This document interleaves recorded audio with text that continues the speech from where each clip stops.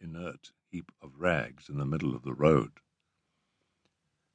A crowd gathered magically, with a couple of policemen and the bus driver as its nucleus.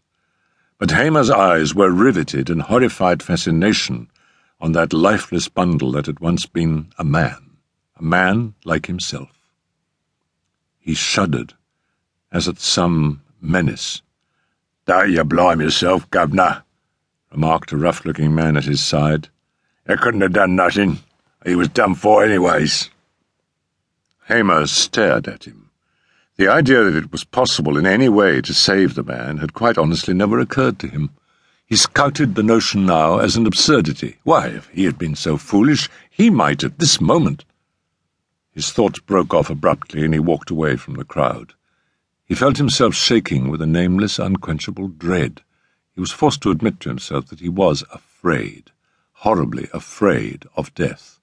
Death that came with dreadful swiftness and remorseless certainty to rich and poor alike. He walked faster, but the new fear was still with him, enveloping him in its cold and chilling grasp. He wondered at himself, for he knew that by nature he was no coward. 5 years ago, he reflected, this fear would not have attacked him, for then life had not been so sweet. Yes, that was it. Love of life was the key to the mystery. The zest of living was at its height for him.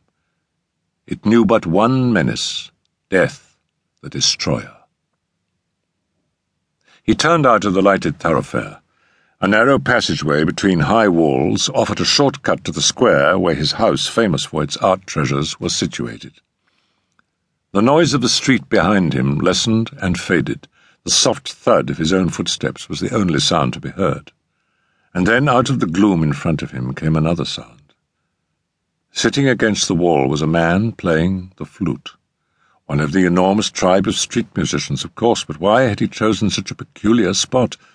Surely at this time of night the police— Hamer's reflections were interrupted suddenly as he realized with a shock that the man had no legs.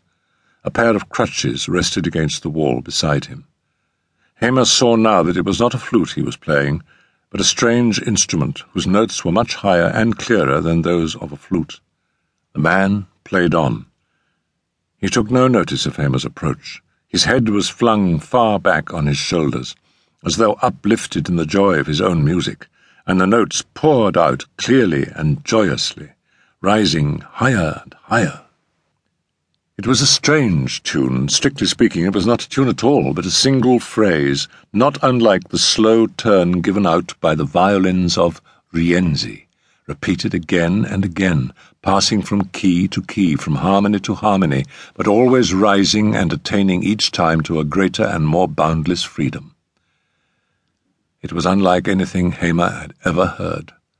There was something strange about it, something inspiring and uplifting. He caught frantically with both hands to a projection in the wall beside him. He was conscious of one thing only, that he must keep down. At all costs, he must keep down. He suddenly realized that the music had stopped. The legless man was reaching out for his crutches, and here was he, Silas Hamer, clutching like a lunatic at a stone buttress, for the simple reason that he had had the utterly preposterous notion, absurd on the face of it, that he was rising from the ground, that the music was carrying him upwards. He laughed. What a wholly mad idea! Of course his feet had never left the earth for a moment, but what a strange hallucination! The quick tapping of wood on the pavement told him that the cripple was moving away. He looked after him until the man's figure was swallowed up in the gloom. An odd fellow.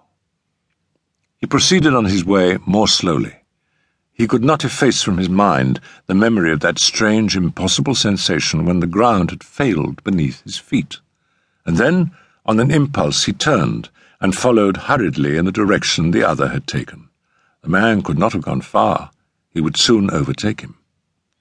He shouted as soon as he caught sight of the maimed figure swinging itself slowly along. "Hi! 1 minute!" The man stopped and stood motionless until Hamer came abreast of him. A lamp burned just over his head and revealed every feature.